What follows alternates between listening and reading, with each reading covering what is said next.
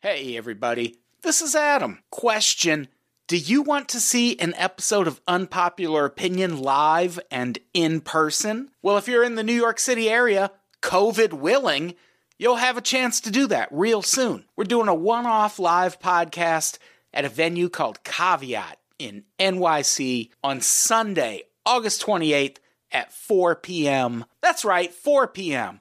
Come see us, then go do some other stuff later that night. Make a whole day of it. Joining me on the lineup will be four-time Jeopardy champion and internet favorite Alex Schmidt, music producer, and my Pod 6 co-host, Sliceberg Slim, and comedian Khalees Hawkins. And hey, if you can't make it, you can still watch it on your computer screen. Either way, tickets are available at unpops.co/NYC or just visit the Caveat NYC website and check the calendar. And get those tickets soon. They'll sell fast. We'll see you at the show. Thanks. We love you.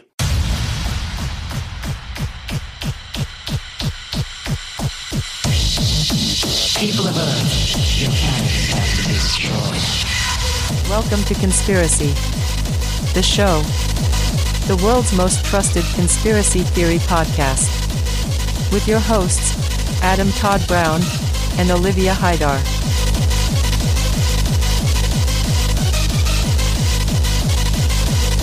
Your planet has to be destroyed. Hey, everybody. Welcome to Conspiracy, the show. I'm Adam Todd Brown. Who are you? I'm Olivia Haidar. That makes us your hosts. Olivia, how's it going? Oh, it's going all right. Can't complain. You can't? I mean, I could. Yeah, obviously. of course. Look, this is the bit, but it's it's fine. It's hot. I hate this part of the summer in the Midwest. It's the fucking worst. Yeah, people always talk about the winters in the Midwest, but the summers, brutal. The worst. The I hate humidity, them. Way worse. It's like walking into a swimming pool when you leave. Going from a mall to outside in the Midwest in the summer is a jarring experience that has probably killed people in the past, I'm sure. It's like getting slapped in the face, yeah. Yeah, it is shocking. It is. And my poor air conditioner just can't handle it at all. The winters are not anything anymore. That's global warming. That's the whole thing.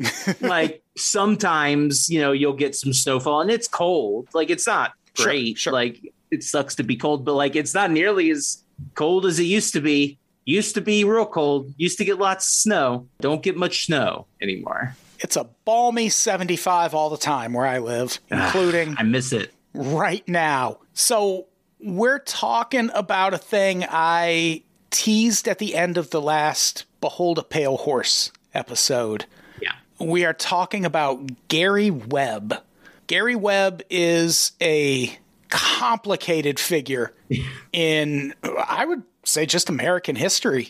Kind of. Absolutely, yeah. When you're a journalist who kind of has this kind of an impact, then you kind of move from journalist to historical figure. Yeah, he's a journalist who, just like Bill Cooper, who was the author of Behold a Pale Horse, Gary Webb also once pushed a theory that the American government was involved in trafficking drugs. Mm-hmm. The difference between the two is that maybe sometimes, but for the most part, no one called Gary Webb a conspiracy theorist. No, I mean, I'm sure some people did, but no, he was a legitimate reporter.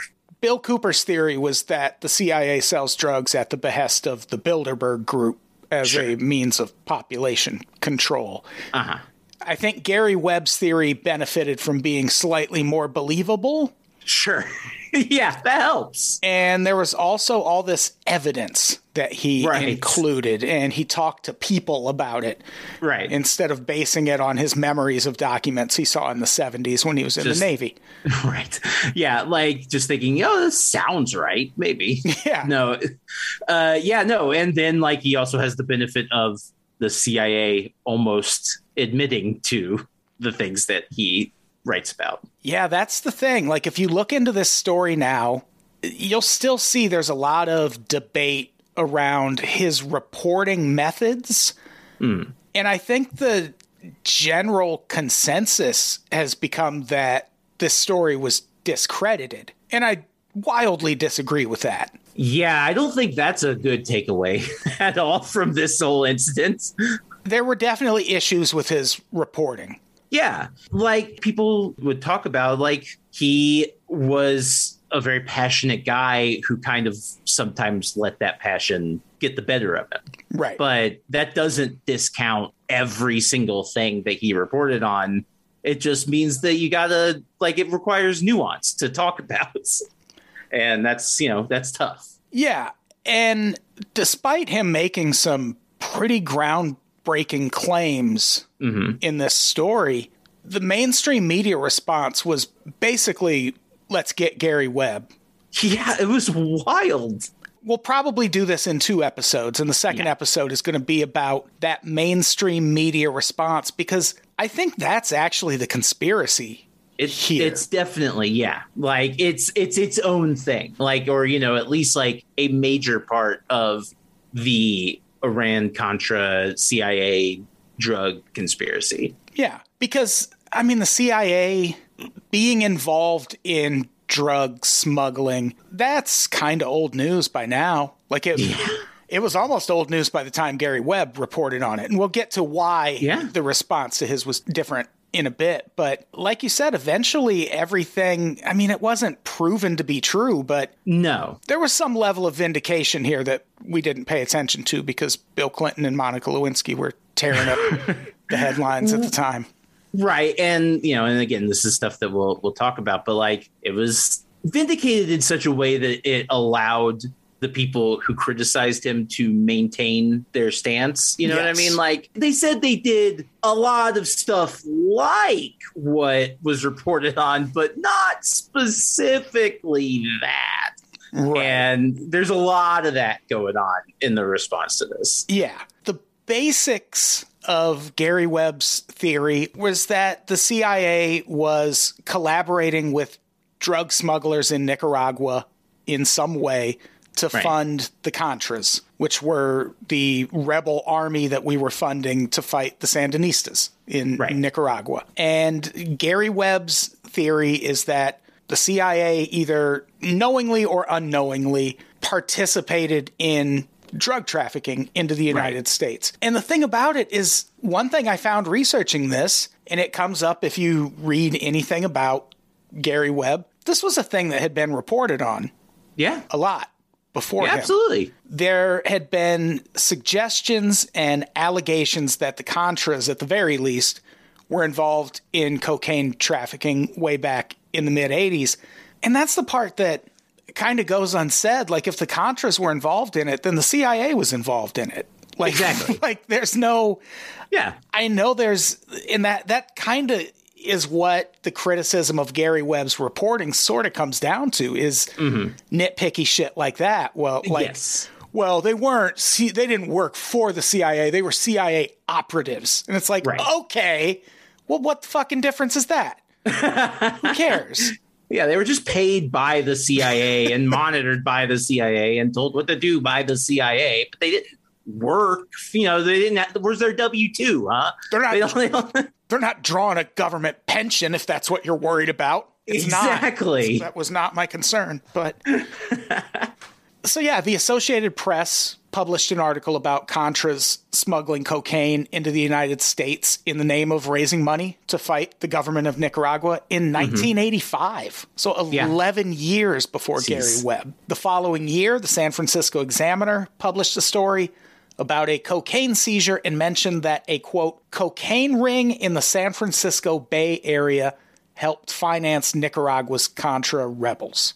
And again, that's 86. The article mentions that a convicted drug trafficker named Julio Zavala said he supplied $500,000 to 2 Costa Rican-based Contra groups, and that the majority of it came from cocaine trafficking in the Bay Area, Miami, and New Orleans. Yeah, I mean, this is all very well known. I mean, like, it's just funny because, again, these claims about drug smuggling were kind of singled out as the one to pick on. But I mean, like, even earlier that decade, we'd had the whole Iran-Contra scandal. Yeah.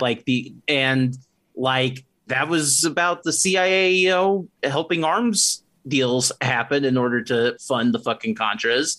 So, like, I don't understand how people would go, well, sure, that we know the CIA helped sell guns to fund the but drugs? Come on now. That's a step too far. Yeah, the Iran-Contra scandal is so nuts. There's one moment where a guy was supposed to testify, and an hour before he was set to testify, he was rendered incapable of speech. Nothing suspicious about that. Matrix shit. That is His crazy. mouth is just sealed shut. Fucking shellfish toxin, that guy. Oh my God. Rendered unable to speak. That's this great. is again, we're talking about the CIA here. Right. And I know it sounds crazy that they would traffic in drugs, but also this is the agency that oversaw America's decades-long human experimentation program. Yeah. Like, I don't. How is this outside their fucking boundaries? I mean, I really don't understand how you could think that drugs are beyond the pale for the CIA. Yeah. Like, that's just what is so mind-boggling. Like, that's where you go, no. I'm putting my fucking foot down. It wasn't cocaine. Like, if they were, like, if this was a military tactic, if this was something that we were doing in the fucking, that we were, and we are probably, like, exporting drugs to other countries and selling that and using that money in order to fund some other military. Like, if we were saying it was happening somewhere else, it wouldn't be nearly the controversial subject, I don't think. Yeah. Like, it only makes sense that, of course, that they would also do that sort of thing in America. Yeah. And back when these articles came out, even then the Reagan administration tried really hard to keep that Associated Press article from being published, but they failed. Yes. And it came out, but no one really cared. There was also a Senate subcommittee headed by John Kerry that was all about investigating drug cartels and money laundering. And among their findings on the Contras' ties to drug trafficking was this. Here's a quote. Payments to drug traffickers by the U.S. State Department of funds authorized by Congress for humanitarian assistance to the Contras, in some cases after the traffickers had been indicted by federal law enforcement agencies on drug charges, in others while traffickers were under active investigation by these same agencies. End quote. That part's really important. Yeah. Because that is kind of the crux of Gary Webb's story. Right. So you'll see a lot of criticism of his story, and we'll get into that in more detail in the second episode, where people are like, okay, there's some connections there, but there's certainly nothing that says the CIA willingly started the crack epidemic nationwide. And it's like, yeah, because his article doesn't say that. Right. Exactly. But, like, you can imply things, but... You can imply things, but also his article does say this. Like, It says pretty much what the Kerry investigation came up with, which is that, yeah, the CIA wasn't, like, standing on street corners in South Central L.A. peddling crack. Yeah. But that would be cool, though.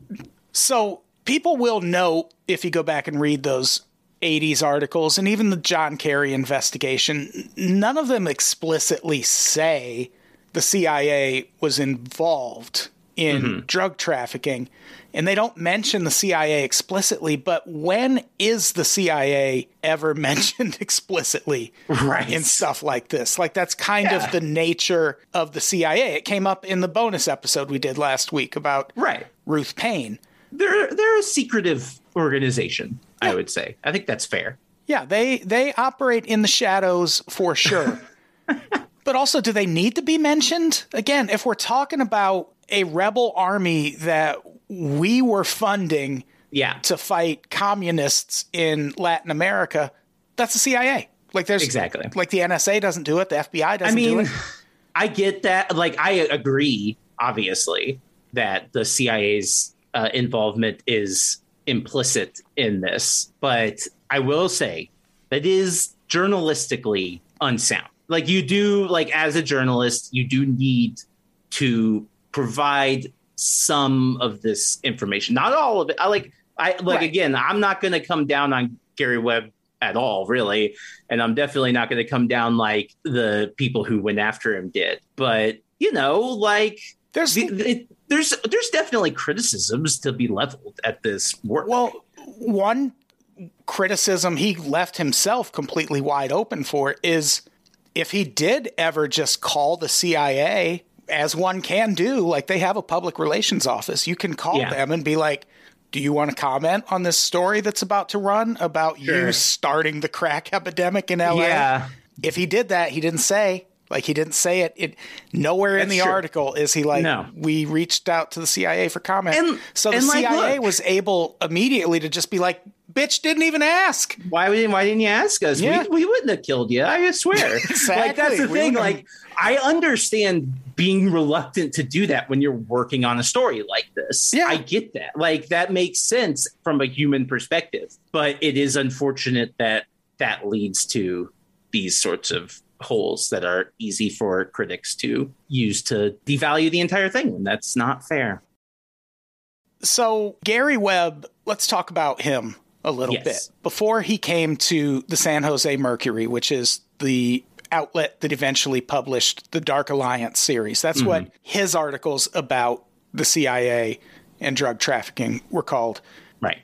Before that, he was an investigative reporter. He won a bunch of awards. His first investigative work was published in the Cincinnati Post in 1980. 17-part series about the murder of a coal executive who had organized crime ties. Damn, I want to read that. Sounds good. He won the National Investigative Reporters and Editors Award for reporting from a small town newspaper for that story. I don't know. I mean, I guess Cincinnati is small, but I mean, they got a couple of the major sports teams. Not that small. They do. I guess is that what makes a city a large city? In my opinion, 100%. Yeah. I know. I don't disagree. Congratulations, Green Bay, Wisconsin. You're huge. Wow. They're in the big leagues. They sure are. But he joined the San Jose Mercury News in 1988. In 1990, he and a team of journalists at the paper won a damn Pulitzer for their coverage of the Loma Prieta earthquake. But I did leave out, he had a stint at the Cleveland Plain Dealer, where he won numerous regional journalism awards, but also got the paper successfully sued for defamation over a story he wrote twice. Damn, twice. Twice, Gary. Also, God. I bet his editors loved him.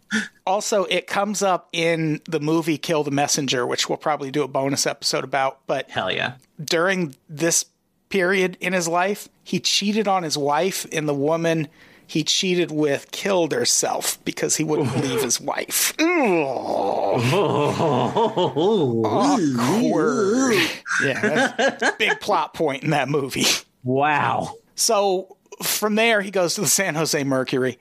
And according to the book Kill the Messenger, which is about the life of Gary Webb, and a highly recommended read, or just watch the Jeremy Renner movie, which we'll do soon, Webb started researching the CIA crack connection in July 1995. So this article, when it comes out, it was groundbreaking in quite a few ways. One of them being it was the first major investigative piece like this to be published simultaneously in print and on the internet, which meant if you read it online, you could actually click on the sources and read his sources and things. So I think that is worth taking into account when people call this article poorly sourced, which is a criticism that you hear about it a lot. It's like some of the claims were poorly sourced, but there's also links to all of the sources in this. So yes and no.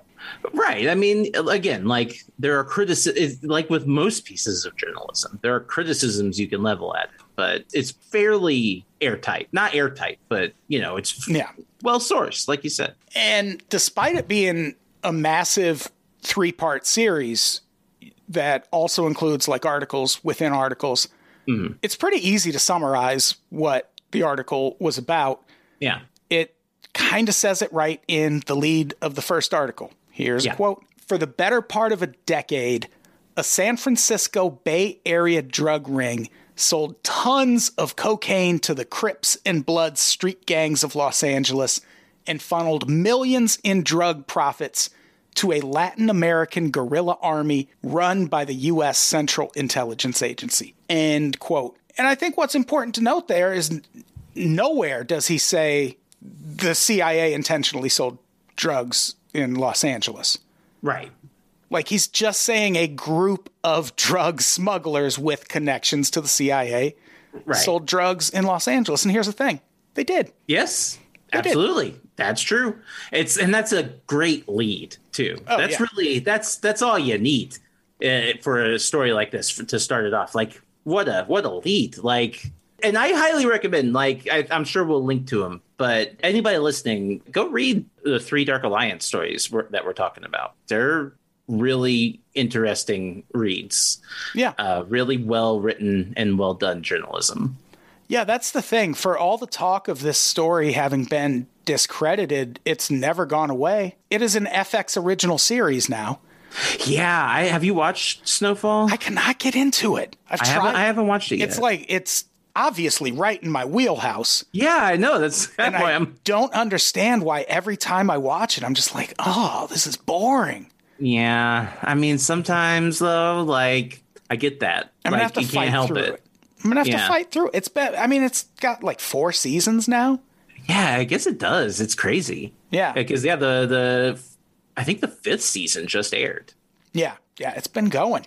And as pointed out in Kill the Messenger, and by us mere minutes ago, Gary Webb was not the first person to report on alleged connections between the CIA and the crack epidemic in America. But what was different is all those other articles kind of ended at, well, this group smuggled drugs into the United States. The end. What no one ever talked about was, where did the drugs go from there? Yes.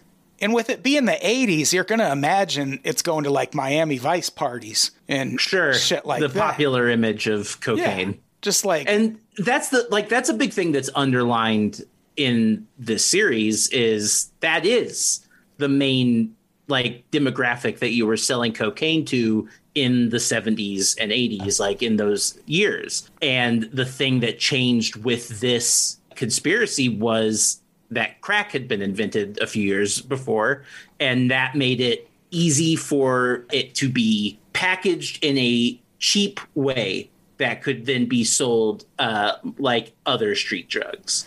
Yeah, and the thing about it being cooked, I was reading, it's in one of the articles that we'll link to, but I believe it was Gary Webb who was talking to Rick Ross. Mm-hmm. I might be incorrect about who Rick Ross was talking to, but what Rick Ross did that no one else had been doing up to that point is he cooked the cocaine into a smokable form ahead of time. Right. That's a thing people had been doing for a long time. And once you cut it up into like that small of an amount and resell it, you're going to make a fucking killing. Exactly. Because like, you know, you only need a little rock to get high. And so like you could sell it by these such small amounts that they were way more affordable. Right. And the thing is, he did that for people. Like, freebasing has always been a thing. That's how Richard Pryor set himself on fire. Like, yeah, it's important that these people, like, they did not invent crack. This is popularizing it. Right. And kind of mainstreaming it and making it more accessible. Because Rick Ross was talking about this one particular customer who was like, well, I like to get high before work in the morning. And it's like, who fucking doesn't, for one thing? And he was like, but I'm in a hurry. I got to like get up and be responsible, make my kids breakfast and shit. But I also got to cook my own cocaine so I can get high in the morning. He's like, no, you cook it for me. And then that's when the light bulb went off over Rick Ross's head. And he was like, oh, shit. Yeah. That's how you sell cocaine in black neighborhoods. You make it affordable. That's what crack did. It made cocaine affordable in black neighborhoods. And it just so happens to also be a highly, highly addictive version of cocaine. Right. Extremely addictive, extremely potent, and cheap. You ever smoke crack? I have not. No. It's pretty good. It's pretty good? I've heard good things. Yeah. I've heard good things. I wrote a cracked article about it. I think I read that. Not the kind of thing I'd recommend doing on consecutive days or at all. Right. But yes. if you do it once, definitely don't go back to that well the next day, because you're going to be there for a while if you do. Yeah, I would try it once. But I'm not going to, it's not one, that I'll seek out ever. Yeah. It's like, if it's offered to me, maybe. It feels like if it's offered to me, though, that might not be a situation where I want to smoke crack. But yeah, no, like, it's interesting. And then, because the big thing is that Rick Ross has this idea and starts, making crack first and then selling it, but runs into the problem quickly that cocaine is very expensive to buy, and he needed a way to get it cheaply. Enter some pesky Nicaraguan rebels, and the CIA, and that's kind of the connection there. Yeah, the series Dark Alliance focuses on 3 men. Freeway Rick Ross, not the rapper. No. The guy that former corrections officer rapper stole from. Oh, yeah. The guy who sued the rapper because he used his name and then it got dismissed. Yes. Freeway Rick Ross, Oscar Danilo Blandon, and Norwin Meneses. Is it Blandon or Blandone? Oh, you're right. It's Blandone. Well, I don't know. That's why it is. I just didn't figure out how to type the O with the accent over it when I was doing notes. No, it's okay. I mean, and we're ignorant Americans. We can obviously say Blandon. Yeah. Oscar Danilo Blandon. It's like Brandon with an L. Yeah, exactly. I think it means Brandon in Nicaragua. Yeah, exactly. So Rick Ross was an LA drug dealer, as we've mentioned a whole bunch. And Blandone and Meneses were Nicaraguan drug smugglers. And the first article in the series mostly covered the failure of law enforcement agencies to prosecute Blandon and Meneses, and how a lot of that had to do with their connections to the CIA and the Contras. And that ends up being the part when the mainstream media gets to picking this story apart. They just completely ignore that, because that happened. Like, that's the thing when the CIA report comes out later. Like, at so many points throughout history, people have commented on Dark Alliance, and they're always like, well, the CIA didn't start the crack epidemic. They just knew it was happening and didn't do anything. And it's like, funded it. Oh, okay. That's also very bad. Yeah, exactly. But no one cared about that part. No. Like, at least not the outlets that end up murdering Gary Webb over this. Yeah, I mean, that's the thing. And again, this is what we're going to really dig into in the second episode here. But like, it really is that they just focus so hard on him. And even so, like, at least one of the reporters who worked for the LA Times, like, commented on it a few years later, where he was like, yeah, no, we got real focused on him, and no one reported about the actual allegations. Yeah. Yeah, the mainstream media in this case did exactly what the government wanted them to do. Yeah. Like, to the letter. It's scary. And that's why I think that is the conspiracy here. For sure.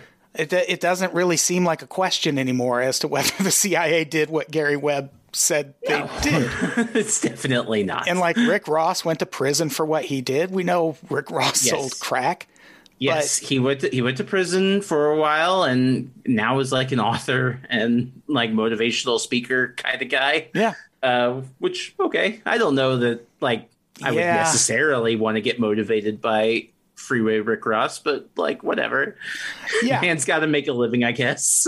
Yeah, I mean, selling crack. The motivational circuit is a weird place to go after having such a devastating impact on humanity. Yeah, like just on the world. Exactly. In general, man. Yeah, it seems weird, but then again, like, wow, I'm gonna blank on his name, but the fucking Wolf of Wall Street guy. That's how that movie ends. That's one of the best parts of that movie. Yeah, is it ends with him doing the fucking motivational speaker circuit, even though he's a fucking monster and lunatic. Yeah. So the second article in the series was all about something you just mentioned, that Rick Ross needed not just a ton of cocaine, but he needed it cheap. And that these two are where he got that cocaine connection. Right, because they wanted to get rid. They had a bunch of cocaine and they needed money in order to send back to their fucking commie-hating friends back in Nicaragua.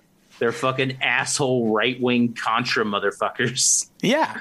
And these guys were total fucking middle-class assholes. Like, that was the thing that really jumped out at me. Well, one of the things. A lot of stuff really jumps out at you reading these articles. But, like, they talk about how Blandón and Meneses, sorry, I don't speak Spanish, how they're like small business owners and shit. And like, I think one of them worked in real estate or something in Nicaragua. Yeah.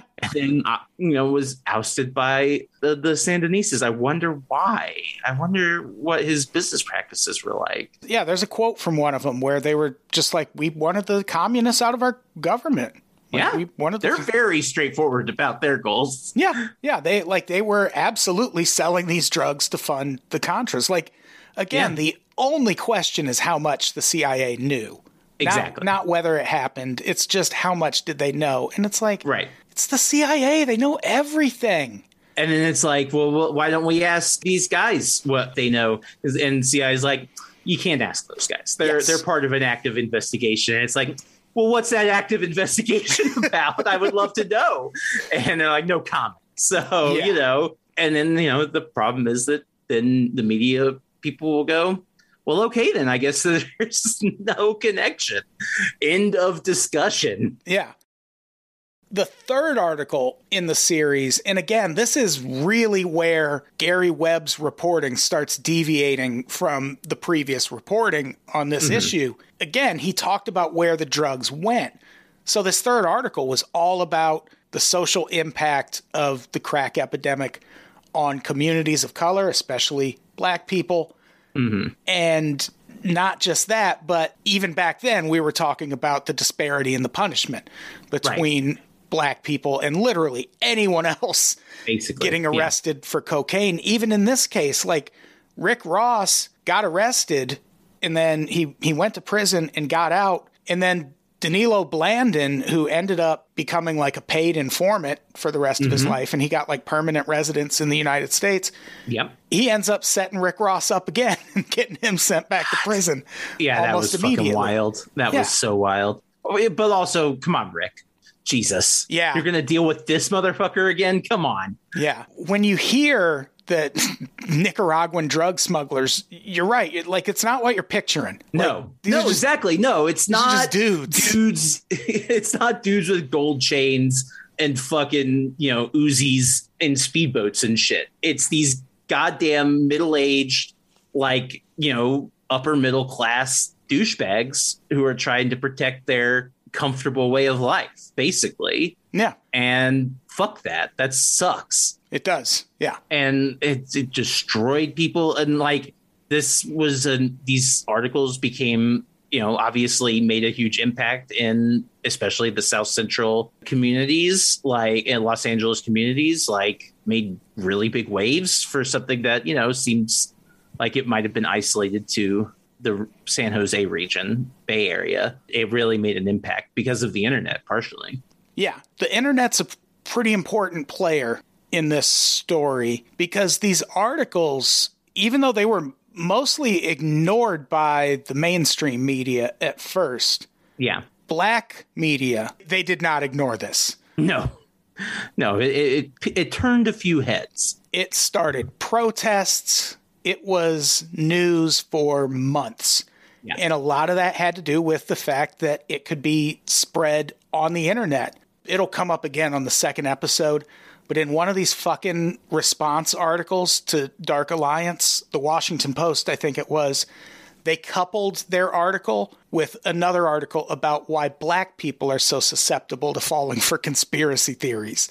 And it's like, you motherfuckers. Oh, I didn't know that part. I knew about condescending bullshit right there. God damn. The Washington Post and this is stuff we'll get into more detail later, but like the Washington Post was the first outlet, right, that published a thing about it. And that's weird in and of itself, because again, the San Jose Mercury News is, as the name of it suggests, is a fairly small region. I mean, it's a very large daily newspaper by daily newspaper standards, but it still is mostly confined to the Bay Area region that people buy it. And the fact that it's getting tag teamed by the Washington Post with multiple pieces of coverage is just out of control. And then the LA Times jumps in. Yeah, and the way they covered it, because not a single one of them looked into any of the actual allegations. They were just looking for holes in his reporting. Which, like, whatever. Like, if I understand wanting to make sure that the journalistic process is defended or whatever. Like, I get that. But, like, you also should, like, it is also, I would say, journalistic malpractice to not investigate the subject of the thing that you're critiquing in your critique. You know what I mean? Like, that just seems like you're completely missing a major part. Like, what's your rebuttal if it's not what he's saying? If you're nitpicking so hard, what's your reasoning? Yeah. And it's because they're getting paid by the CIA to take it down. Well, that's the thing. Like, we'll get into it more on the second episode, but the CIA at one point just commenting on this in an internal like publication of theirs, they were like, man, it's a good thing we had all those relationships in place with all those media outlets when this happened, because we got some of them to just kill the story without even reporting on it. And it's like, that is one of the most disheartening things a person could read, because it's a thing. Again, I've mentioned it on this podcast before. Project Mockingbird. Carl Bernstein wrote a really great Rolling Stone article about it in 1978. That was the CIA going out to journalists and being like, hey, will you tell the stories that we want you to tell, and we'll fucking give you like Super Bowl tickets or get you some sex or something, like whatever you want. Yeah. And so many people are going to say yes. Sure, I get it. I'll take some sex. I mean, I'm married, but I'm fucking with them Super Bowl tickets. If exactly. Like, if there's like a small enough country that needs their government toppled, like, what kind of tickets are we talking? Am I like nosebleeds, or am I in a box with Ashton Kutcher? Oh no, you're gonna topple Luxembourg. Oh no. Oh, I guess that's fine. I'll go to the Bahamas. Yeah, that's okay. It'll be great. So yeah, these articles, of course, lead to a huge wave of protests among especially black communities. This is a quote from Carl T. Rowan, who is a syndicated columnist. If this is true, then millions of black lives have been ruined, and America's jails and prisons are now clogged with young African Americans because of a cynical plot by a CIA that historically has operated in contempt of the law. And yep, that is correct. Yes. True. And the problem is, like, especially with that Washington Post shit about why black people are more susceptible to conspiracy theories, the mainstream media really did turn this, like, without saying it, they turned this into a thing that was like, well, black people worry about that. Like, that's not your concern. That's conspiracy theory bullshit. Like, the government's not doing anything to you. Right. Yeah. Yeah. What's next? Yeah. Like a mad scientist created white people in his image in Africa. Yeah. Sure, buddy. Yeah. The CIA's selling drugs. Absolutely. At one point, Maxine Waters, who represented a district in LA that included South Central LA, where most of the story happened, she called into a talk radio show, which among African American media outlets, this was a huge fucking story for obvious reasons. She called into one of those shows and said that the Congressional Black Caucus was going to take up this issue at their next meeting. They were expecting like 200 people to show up. 2,000 people showed up. So again, like, this is the kind of thing the government and the mainstream media would conspire over. Absolutely. Sure. Yeah. And Maxine Waters, it should be said, she was a huge supporter of Gary Webb for his entire life and after his life. R.I.P. So she's always been kind of spearheading this one because her district is largely the one that was the most impacted by it. Yeah, it got to be such a thing that the CIA director at the time, a guy named John Deutsch, there is video of this, and it is fascinating because mostly because I don't know that I've ever seen the CIA do something like this, but he went to a community meeting in Watts and took questions from the community. And let me tell you, it is awkward. And he was no longer CIA director a month later. A month? Oh, wow. Yeah, he made it a while, but I kind of want to see that, and I kind of never want to see that. That sounds excruciating. It feels like a trap. Yeah. Feels like, hey, are you mad about the CIA selling crack in your community? How about you all gather in this one building and come talk to the CIA about it? Why don't you say it to our face? Here, take this commemorative coin home with you. Keep it on you at all times, please. Oh, my God.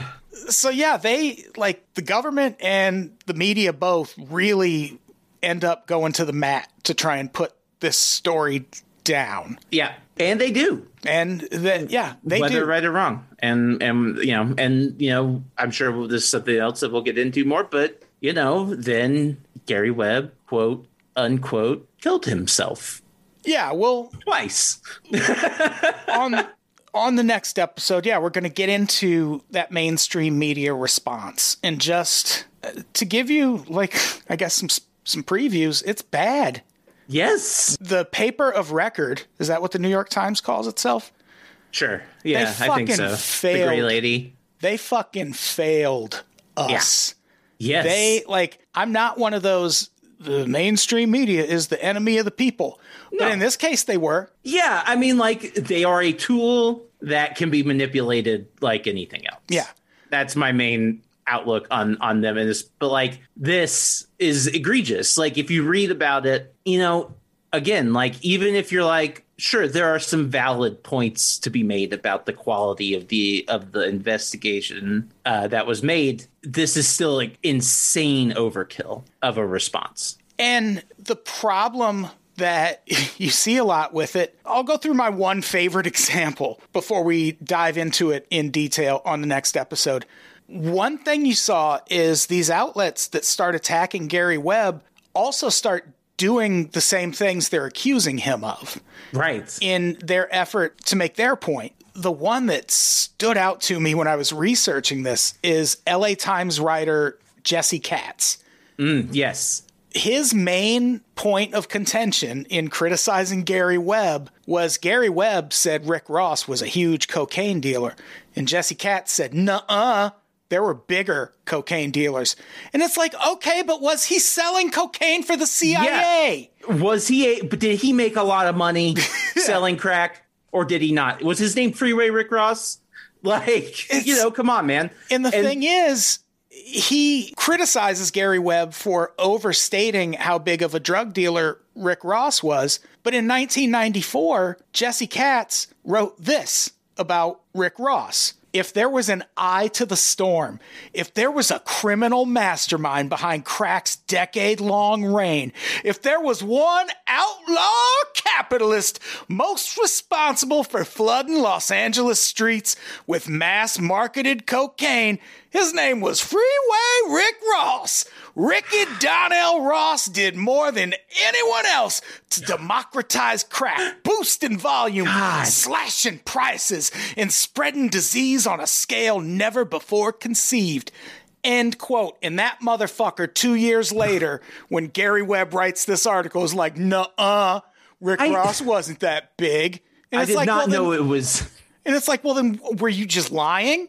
Yeah, I did not know you would have that exact of a hypocritical point. That was so exact to his criticism. It is. And but it is interesting because Katz is one of the people from the LA Times who eventually is Yeah, we were kind of going crazy on that. I don't know what was going on. As evidenced by that right there. Yeah, exactly. He kind of is. He's one of the guys who has actually like renounced a lot of, if not renounced, but at least like been remorseful about his role.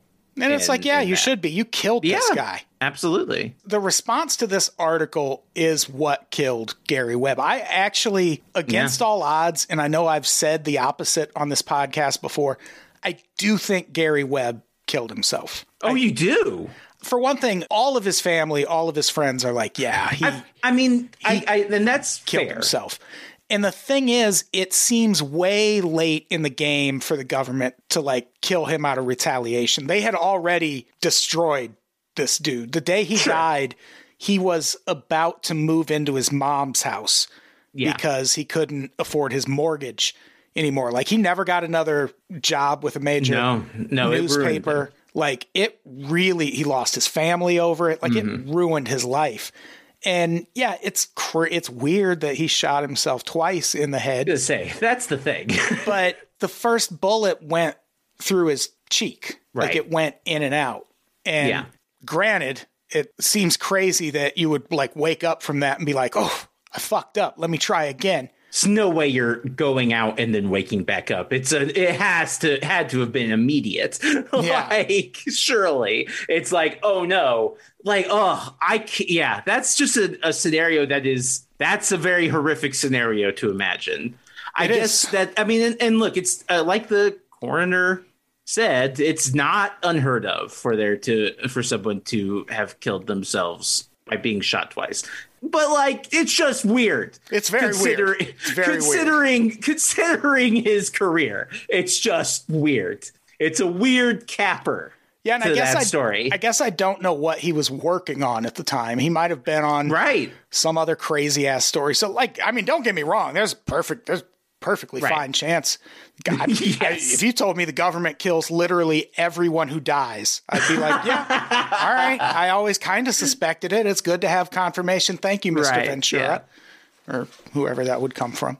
Yeah, I mean, for sure. Look. Yeah, we'll never know. And this is stuff we'll definitely talk about a lot as we talk about his media fallout. But I would definitely understand a suicide. His life had been ruined. But, two bullets. It's just one of those things. What if he did it on purpose as like the ultimate troll move? That he's like would be funny. He's like, oh, I definitely want to die, but I could really have some fun if people thought that the CIA murdered me. It's possible. There is an internet video of a guy who just like shoots himself in the cheek just to see if it's a thing he could do. And he did. He shot himself in the cheek and the bullet just I mean, absolutely. If your mouth is open, you'll basically just get two holes in your mouth. Your face, which sucks. That is the theory I want to believe when it comes to Gary Webb's death. That yes, it was a joke. He did unfortunately kill himself, but he also trolled the CIA at the end. Right. I mean, hey, I would love it. I would love to see it. But yeah, we'll get into Gary Webb's death a little more in his life after the Dark Alliance series on the next episode, where we will also dig into the batshit insane media response to this story. The New York Times assembled a team of 17 reporters just to pick apart Gary Webb's reporting. They wrote more words about his reporting than he wrote about the CIA selling fucking cocaine in the United States. That is shameful. Yes. And again, we'll get into it, but like the LA Times, basically their entire fucking department was focused on Gary Webb for a time. And like, I sort of understand the LA Times being aggro about it because this is them getting scooped on a story that happened in their city. That is like, I understand, like I said, and again, this is stuff we'll get into, but I understand wanting to be rigorous in your investigation of a claim like this. Like, you want to be as intellectually rigorous and make sure everything is as airtight as possible, but then it's just too much. Yeah, and it ends up ruining Gary Webb's life. Yep. very much so. But he did win an award for this article. Well, there you go. Well, that's good. He'll have that then. There was a lot of debate as to whether to still give it to him because of the fallout over this, but he was and remains controversial. Yeah. So, yeah, on the next episode, we'll delve into the mainstream media response to this. The regular old media was appropriately upset and concerned for the most part. Again, communities of color, very upset. Dick Gregory got arrested outside the CIA for protesting when this happened. So it wasn't that no one cared. It was just that the people we needed to care didn't care. Yeah. And that is what we'll talk about on the next free episode. We'll do a bonus episode in between. Maybe should we cover Kill the Messenger in between? Yeah, be sure. I'm down. I definitely want to cover that. It's I've watched it. It's a good movie. It's a good Jeremy Renner movie. There you go. Jeremy Renner as Gary Webb. It's believable. I could see that. I mean, he doesn't look anything like him, but that doesn't really matter. But he's got a small town journalist face. He does. Like and look, Jeremy Renner has had his problems in the past. He certainly seems like a weird dude, but he's a good actor. I like him. I like watching him act. I like watching him perform. He's great in like The Hurt Locker and things like that. So yeah, he's good in it. And there's also a weird amount of strange stuff around that movie itself, especially the promotion of it. Okay. Like when it comes out, the studio that made it did not promote it at all. Yeah. Like to the point that it seemed like they were not wanting people to know it had been made. Sure. I mean, that might be the case. It might also be one of the, they might have known that it didn't have a lot of broad commercial appeal, which is fine. Like not every movie needs to have major commercial appeal, but it's got a hell of a cast. And by that, I mean, it also has Mary Elizabeth Winstead in it. Oh, okay. Well, this thing sounds great. We definitely got to cover it. I love her so much. So yeah, maybe we'll cover that on the next bonus episode, and then we'll finish because they get into the media response, but not in the same detail. And also it's a movie, so like the facts are out of order and things like that. But yeah. So yeah, we're going to be talking about Gary Webb the next couple episodes. Yep. Until then, do we have anything to plug before we get out of here? Going back, our Lost Rewatch podcast, it's on the roll. I think the first episode just dropped. Yep. And we got a second one coming. So if you want to hop on the Conspiracy the Show Patreon and check that out. Yeah, it's available on the Patreon, or if you subscribe to bonus episodes through the Spotify app. I also dropped the first episode in there, so you can hear it there, and you'll be able to hear those before they are free to the public. One of your perks as a subscriber, you lucky bastards. Wow. I'm jealous of you. Walk outside, look up at the sky, and say thank you. Exactly. Because you get to hear Going Back before anyone else, except all the other people who subscribe, which is a considerable number of people. There's a lot of people. It's good. We're happy about it. and like, I'm loving it. I love that. I'm loving watching Lost. That's been fun. And I'm loving talking about it. Takes me back. So yeah, good times. Yeah. All right. And I'm doing a live Unpopular Opinion podcast in New York City. August 28th, Sunday, 4 p.m. early. Come out. Watch me spew some unpopular opinions, and then, go have drinks later. Not with me, but go out and party. Have fun. Yeah. Enjoy the city. Join your friends. Have a nice time. A very early evening with the Unpops Podcast Network, baby. Ooh. Tickets for that are available at unpops.co/NYC or on the Caveat NYC website. And that's all I got for now. Let's get the fuck out of here. Olivia, say goodbye. Bye. Goodbye, everybody. We love you.